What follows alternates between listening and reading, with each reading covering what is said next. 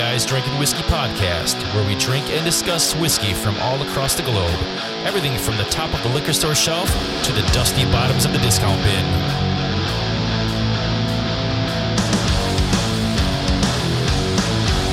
Let's go.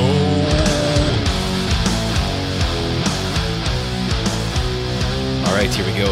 Welcome back to the new To Whiskey miniseries that is available now on Netflix and Amazon Prime. Just kidding. It's not actually a thing. This is going to be part 3, though, where we're going to talk about Irish whiskey. And we've discussed bourbon and rye and other American whiskeys already in part 1 and 2. So now we're going to dive into the rest of the world here. Start with part 3. We're going to talk about the Irish whiskey. So let's get into it, shall we?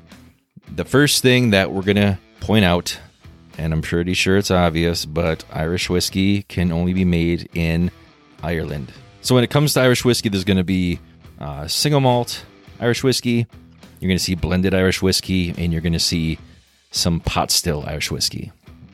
And you can see some single malt pot still Irish whiskey as well, but those are going to be some of the biggest kind of triggers, I guess, that when you're looking for whiskey. So when it comes to blended Irish whiskey, that's gonna make up for the majority of the whiskeys out there that come from Ireland. So Jameson's gonna really hold down the fucking gauntlet for Irish whiskey. When you go into a liquor store, that's what you're gonna see first and foremost. That's the most popular by name. Some other big names out there are gonna be Bushmills. There's gonna be Writer's Tears. When it comes to a single malt Irish whiskey, those are going to be a little bit more upper scale, a little more fancier. You're going to see brands like Sexton. You're going to see brands like Redbreast, which are, I think, better in my personal opinion. They give a little bit more characteristic and flavor. And then you've got your pot still, which is going to be like your artisanal craft version of those whiskeys as well. So a pot still distilling process is much more labor intensive and more artisanal than the standard column still process. So if you're getting a pot still Irish whiskey, it's definitely going to cost more, and it's honestly probably going to taste better. It's going to have a little more unique character, if you will. That being said, what makes Irish whiskey unique opposed to other whiskeys around the world? So obviously there's single malts of Scotch and Japanese and even American, and there's pot still whiskeys from all over the world. Irish whiskey is generally known for distilling their spirit 3 times, sometimes more, sometimes less, but usually it's like a 3-time distillation process. What that does is that really kind of smooths out the rough edges of the whiskey that they're distilling. If you think of an Irish whiskey being distilled 3 times, think of a bourbon being distilled 1 time and then aged, and then think of a vodka being distilled 7 or 8, 9, 12 times just to really get it down to really no flavor whatsoever. So the more you distill it, the less flavor comes out, or I guess what their thing is, it just kind of makes it a smoother tasting drink. That's what makes Irish whiskey, is it's distilled a few times, so it still has good flavor, but it's not as thick. It's going to have a lighter mouthfeel. It's usually bottled at a lower proof, like 80, sometimes higher. You can buy cask strength Irish whiskeys too, but generally it's going to be very easy to drink.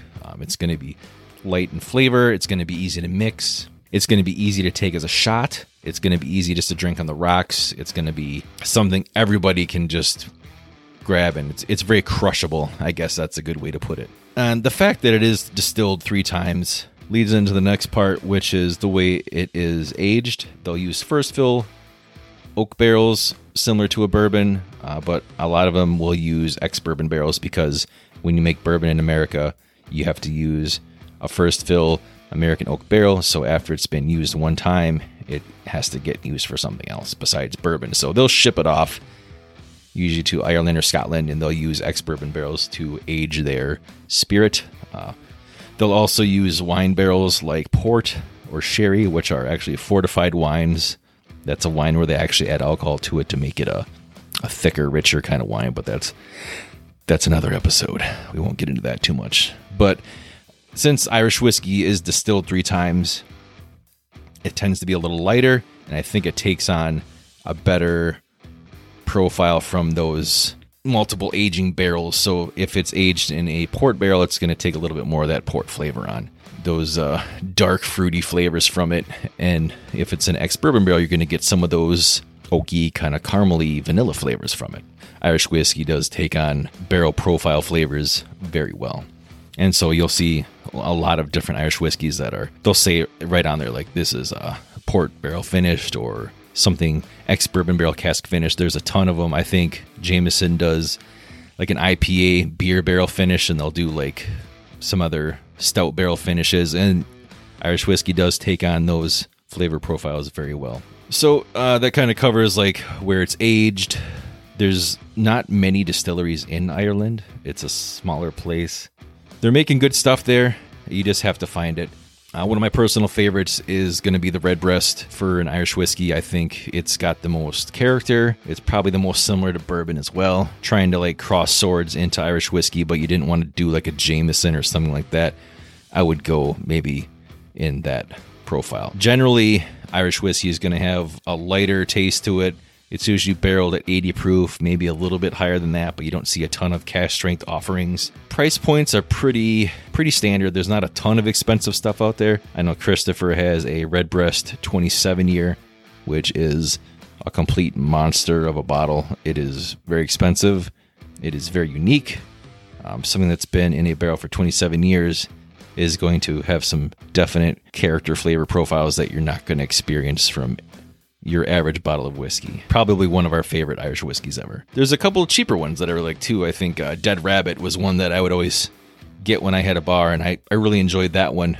As far as the flavor profile goes, it's malty, it's lighter, it's got the fruitier notes, which are good in a whiskey, but it's just not my go-to when it comes to that kind of stuff. So if you like lighter profile whiskeys, then Irish whiskey could really be up your alley. That's going to be the short and skinny of it. One of the other things is there's this whole battle. I don't even know if it's a battle or not, but it's like the Protestant versus the Catholic Irish whiskey, and it's going to be a regional thing in Ireland between the north and the mainland, where the Protestant would be the north with the Bushmills, and in the south it would be the Catholic with the Jameson. So I learned this working in a bar where we had this Irish Fest group that would come in for their monthly meetings every month, and they would kind of razz us a little bit about not having Bushmills because some of these guys were from North Ireland, and so they would not drink Jameson because it wasn't from North Ireland, which I thought was kind of weird, but we ended up bringing in Bushmills, and they drank it, and they were grateful, and that was the end of that. So if you're a Catholic, maybe you're going to want to go with something like a Jameson. I think that's all I got. Like I said, not my deepest knowledge when it comes to an Irish whiskey, but I don't really know if there's a whole lot more to really talk about when it comes to that. So if you do want to do a more deep dive on Irish whiskey, we do have some other episodes in our catalog that we've done in the past where we've really done deep dives into different types of Irish whiskey. There's other podcasts out there. One that I would highly recommend would be the Whiskey Lore podcast with Drew. Very smart dude. He's been doing this for a long time. Probably the smartest guy when it comes to whiskey.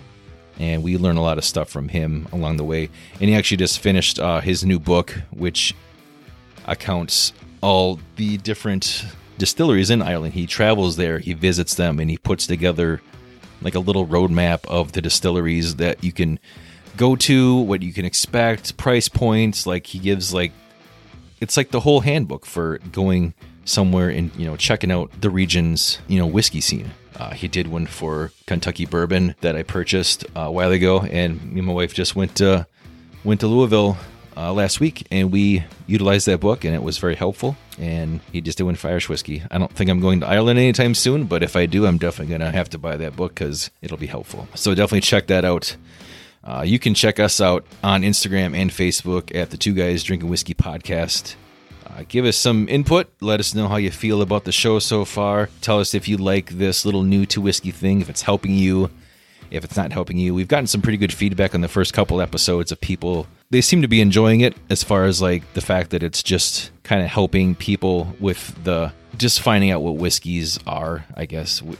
A ton of the shows that we do on here have been very deep and kind of nerdy, and a lot of listeners we've had have come forward and they said, it's a great show, but we don't really know exactly what you're talking about or or what the difference is between some of these whiskeys. So we're just kind of busting this out for everybody to let them learn what the differences are from our perspective, because that's all we can do. We'll have many shows coming up again where we still keep doing the deep dive, and Christopher will be back on the show at that point too, and we'll get back to the regularly scheduled program where we do the long form talks and the interviews and discussions and the reviews of the bottles that we have, and get drunk and make asses of ourselves. That'll be fun too. So yeah, make sure you check us out on Instagram and Facebook, Two Guys Drinking Whiskey Podcast, and give us your input. Let us know what you want to hear. Let us know what you liked, what you didn't like. Tell us about how you've been drinking whiskey your whole life and everything we say is stupid. Yeah, we like that too. So look forward to that. Anyways, make sure you come back next time. We're going to keep going with the New to Whiskey mini-series. We're going to definitely touch on Japanese whiskey, Canadian whiskey. We got to do Scotch. We got a lot more coming up, so make sure you check all that out. And hopefully you have a great day. And we'll talk to you later. Cheers.